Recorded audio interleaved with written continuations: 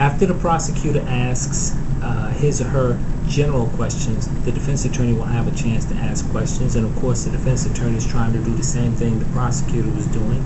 The defense attorney is trying to build some rapport with the jurors, making the jurors comfortable with the defense attorney, and the defense attorney is trying to figure out which of the jurors might identify with either the defense attorney or the defendant.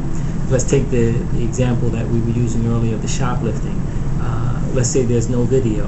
What is the defense attorney going to be looking for? Well, he's probably going to be looking for some technical people, some engineers, some computer people who understand, hey, the larger stores, they have cameras everywhere, so why in the world do they not have video? If there is video in a shoplifting case, why are you going to trial? Does the video not show you doing what it is that they say that you are doing? Why are you going to trial? And that's important, because if there's a lot of evidence against you and they can clearly see it's your face on the video, they can clearly see you picking up items and putting them in your pocket. If you made a full confession in loss prevention, there's no reason for you to be going to trial. Your attorney's not a magician. If they can see it on the video, your attorney has a real problem. Let's say there is no video, but there are co-defendants that are going to testify against you or against the defendant in the case.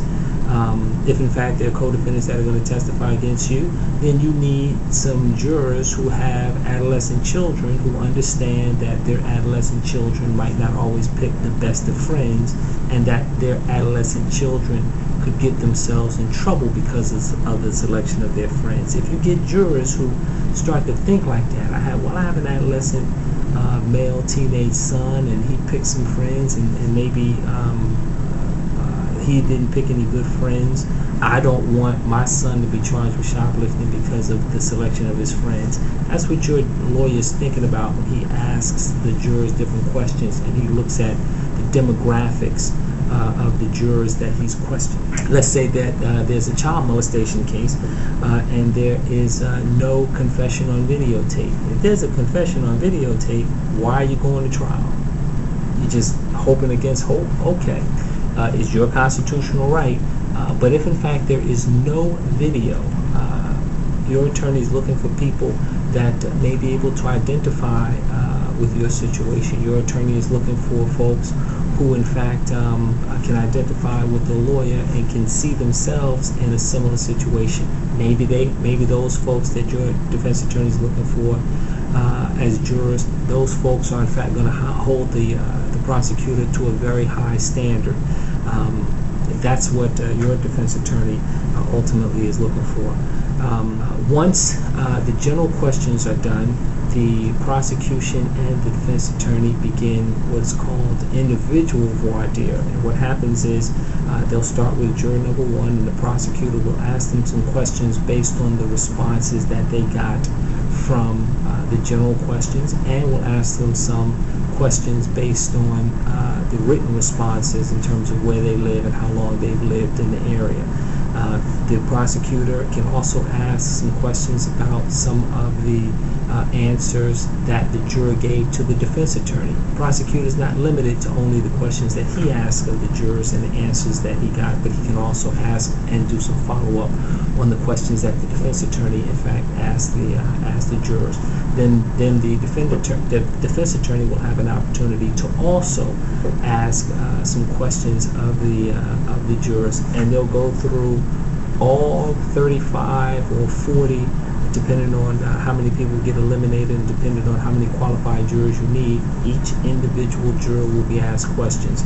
Typically at the end of a set might be 12 people or 14 people or 15 people. The judge will ask the prosecution and the defense, is there anyone you'd like to strike for cause? Those are normally kooks. Kooks that give real weird answers. Have you ever been the victim of a crime? Yes. Witchcraft. And people say, oh, what in the world? The beauty is, after 10 years, I don't need to make up much. I've seen a whole lot. You're trying to get rid of all the kooks. You're trying to get rid of the single woman who's 62 years old who has 6 cats. Trying to get rid of the people who talk real strange. Anybody that's just too odd to be on your jury, that's when you go up in front of the judge and you say, listen, this person is either they got some medical problem that won't allow them to sit, or worst case scenario, they are telling you they cannot be fair. If they can't be fair, you need to get them off the jury. You may not even need to ask them a whole bunch of questions, but you need to get them off the jury ultimately as soon as possible. Now, when you get to that set of 12 people or 14 people or 15 people, the judge is going to ask your attorney, does he have any strikes for cause? And that's just people he wants to eliminate because they can't be fair. I say kooks. Anybody that hasn't heard any evidence in the case, raises their hand and says they can't be fair, or basically lives with 8 cats, those are kooks, and I'm trying to get kooks off my jury, just to be quite honest with you, because ultimately, as a defense attorney, I'm playing with my client's life, and I don't want my client's life in the hands of kooks. There are some people, I can just tell you, and sometimes they're not always going to be candid about it, jurors, who ultimately think if you as a defendant are sitting here waiting for a jury trial, there must be something to the charges. There are people that feel that way, and some of the people that will raise their hand and say they don't think they can be fair, or reveal to you an individual for idea that they don't think that they can be fair. I look at those. I don't just necessarily just strike those people. Yes, my antennas go up, and I'm normally leaning towards striking them, but I'm still going to ask them some questions to determine could they possibly be fit. I'm always going to do it from the point of view of leaning to eliminate them, but I'm going to ask them some questions. I'm not just going to categorically eliminate them. The reality with causes for strikes is your lawyer wants to eliminate as many unfavorable people as he can before he has to start using what is called peremptory strikes. Every jurisdiction is a little bit different. In the jurisdiction that I'm in right now, we have the prosecution has 9 peremptory strikes, and the defense attorney has 9 peremptory strikes, which means if the judge doesn't feel as if a juror has given weird enough answers to strike them for cause, the attorney can use his peremptory strikes. And the lawyer has 9 strikes, and he can use the 9 strikes on anyone he wants to, except that he cannot use the strikes to eliminate somebody solely based on race or someone solely based on their gender. There's laws that ultimately prevent that, but that's ultimately what the peremptory strikes are for. Now, clearly, at this point, we're talking about going to jury trial, but we've spent a lot of time on jury selection. Jury selection is so crucial. It's difficult for me to put a weight or a value on how important jury selection is. Some people say it's the most important thing. There's a lot of debate ultimately between attorneys about who should be left on a jury and who should go, and there's always going to be some debate about that, because selecting a jury is a lot about the art of selecting a jury as opposed to the science of selecting a jury. If there's ever a time not to be talking to your attorney about who Michael Vick is going to be playing for in the fall, or what's going on with the weather, or what's going on with the oil spill, it's during jury selection. Your attorney needs to focus all his or her energy on the selection of the jury. They need to be paying attention to the answers that the jury's giving and making sure that they follow up intelligently on the answers that the jurors are giving. After, in fact, you have a qualified number of jurors, let's say that number is 30. What then happens is you begin the art of selecting the jury. And it's sort of a misnomer when they say selecting the jury, because the selection of the jury really comes off the peremptory strikes. What does that mean? It means that a list of the potential jurors is going to be handed over to the prosecutor. The prosecutor then makes a decision on juror number 1. Does he want to use a peremptory strike? If he doesn't want the jury, he uses a peremptory strike. They'll show the page to the defense attorney, and they'll give the paper back to the prosecutor to actually exercise maybe his second strike, especially if you're going from 1 to 30. And there's different types of ways to pick a jury also, but if you start with number 1, you go down to number 30, the prosecution has the first opportunity to use their strike to eliminate somebody. If the prosecution does not use their peremptory strike on number 1, juror number 1, but the defense attorney does use his peremptory strike on juror number 1 is out, and then the paper goes back to the prosecutor to debate juror number 2. If the prosecutor likes juror number 2, he doesn't use his peremptory strike. The defense attorney may not like juror number 2, but he dislikes others even more, so he won't use his peremptory strike on number 2, and number 2 becomes juror number 1, and you go down the list of that. Number 3, no strike for the prosecution. Number 3, no strike from the defense attorney. That becomes a juror. Number 4, prosecution uses a peremptory strike. That person's out. And they do that, the prosecution and the defense, until they come up with 12 people, plus the 1 alternate. Once the 12 are selected, they move over to the jury box, and they get ready for opening statement and evidence. The prosecutor makes his opening statement first. He outlines what he believes the evidence is going to show against you. The defense attorney ultimately follows up.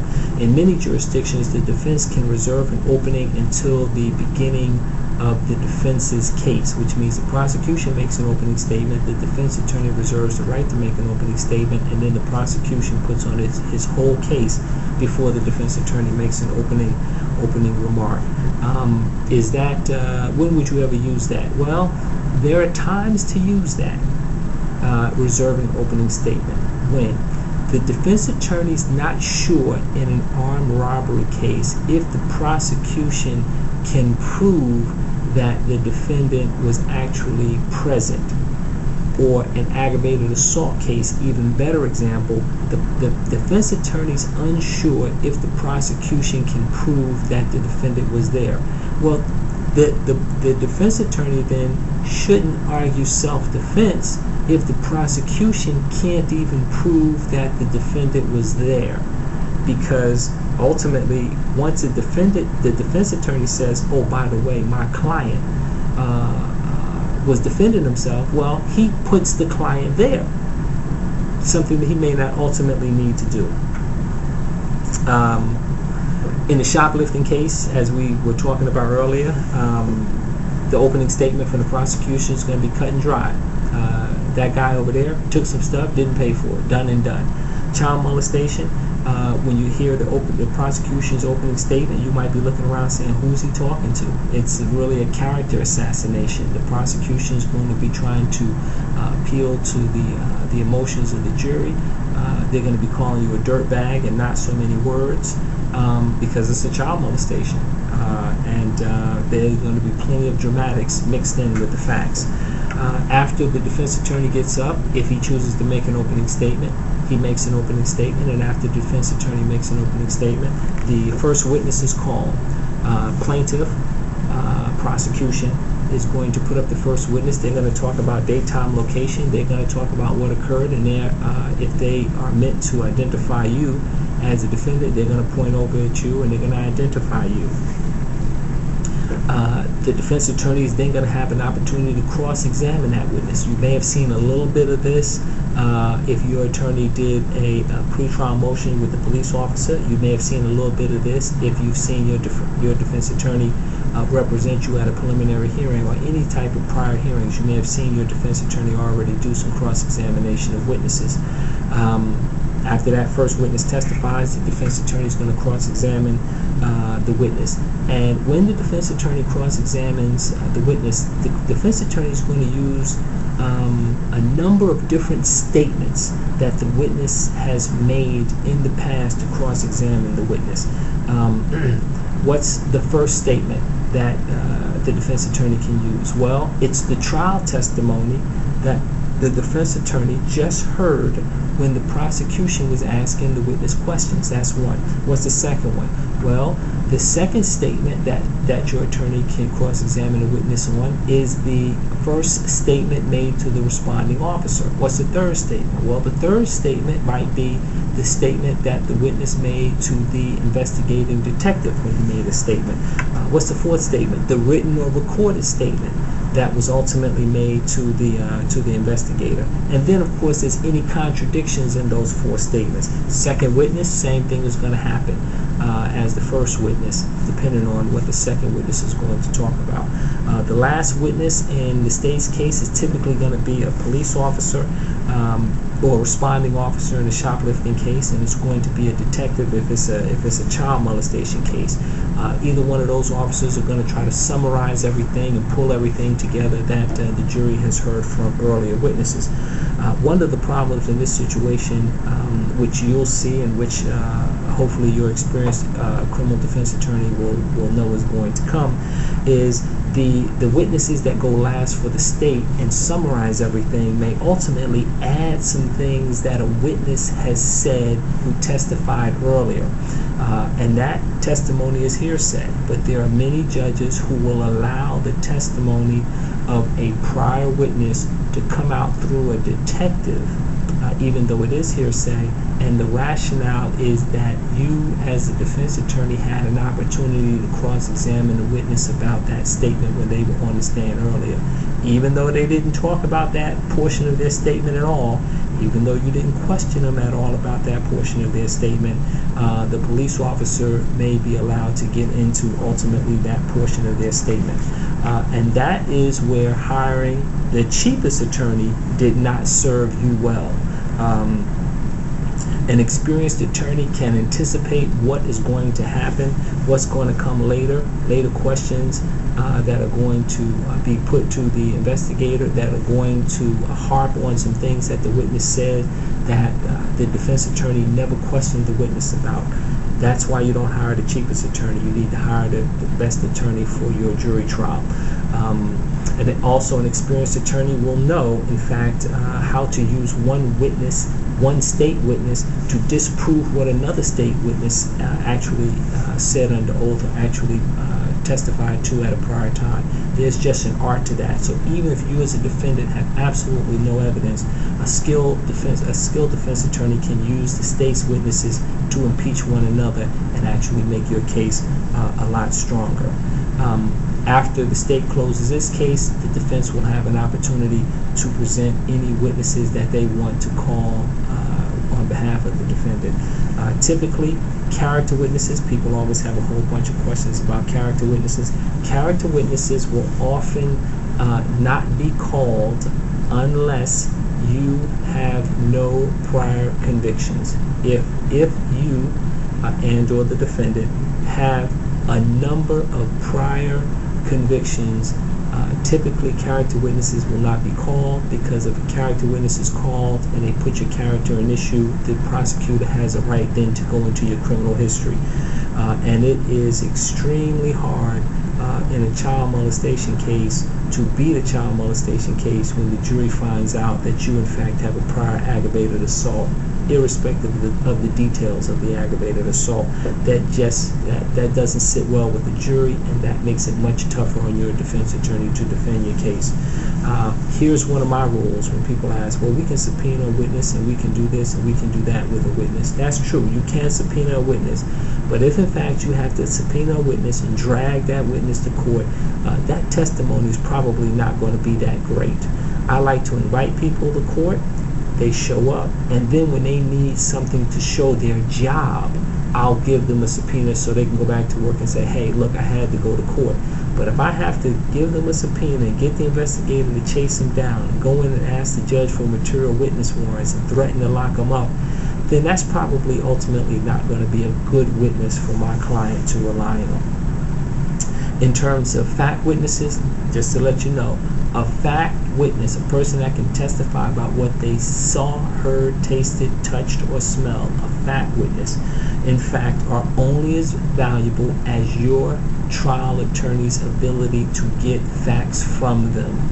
That's it. And that's really what you need to know going into trial. Your witnesses are only as good as your attorney's ability to extract the necessary facts from them in order to persuade the jury of your innocence. And typically the defendant testifies last, and that rule is very rarely broken. The defendant testifies last just in case there is in fact a mistrial. If there's a mistrial and the defendant has not testified, fantastic. When you do a retrial, for example, there's nothing for anybody to present in regards to what the defendant has said. If in fact you do a trial and you testify first on behalf of the defense team, and then there's a mistrial, well, the prosecutor can use your statement that you've made in that first trial in your second trial as evidence against you, because you took the stand and you were cross-examined. And so that's typically, I believe, nobody's ever told me why that rule is, but in abundance of caution, I believe that rule is implemented to make sure that defendants do not put themselves in a position of providing testimony only to have that testimony bite them in a second or third trial if there is in fact a mistrial.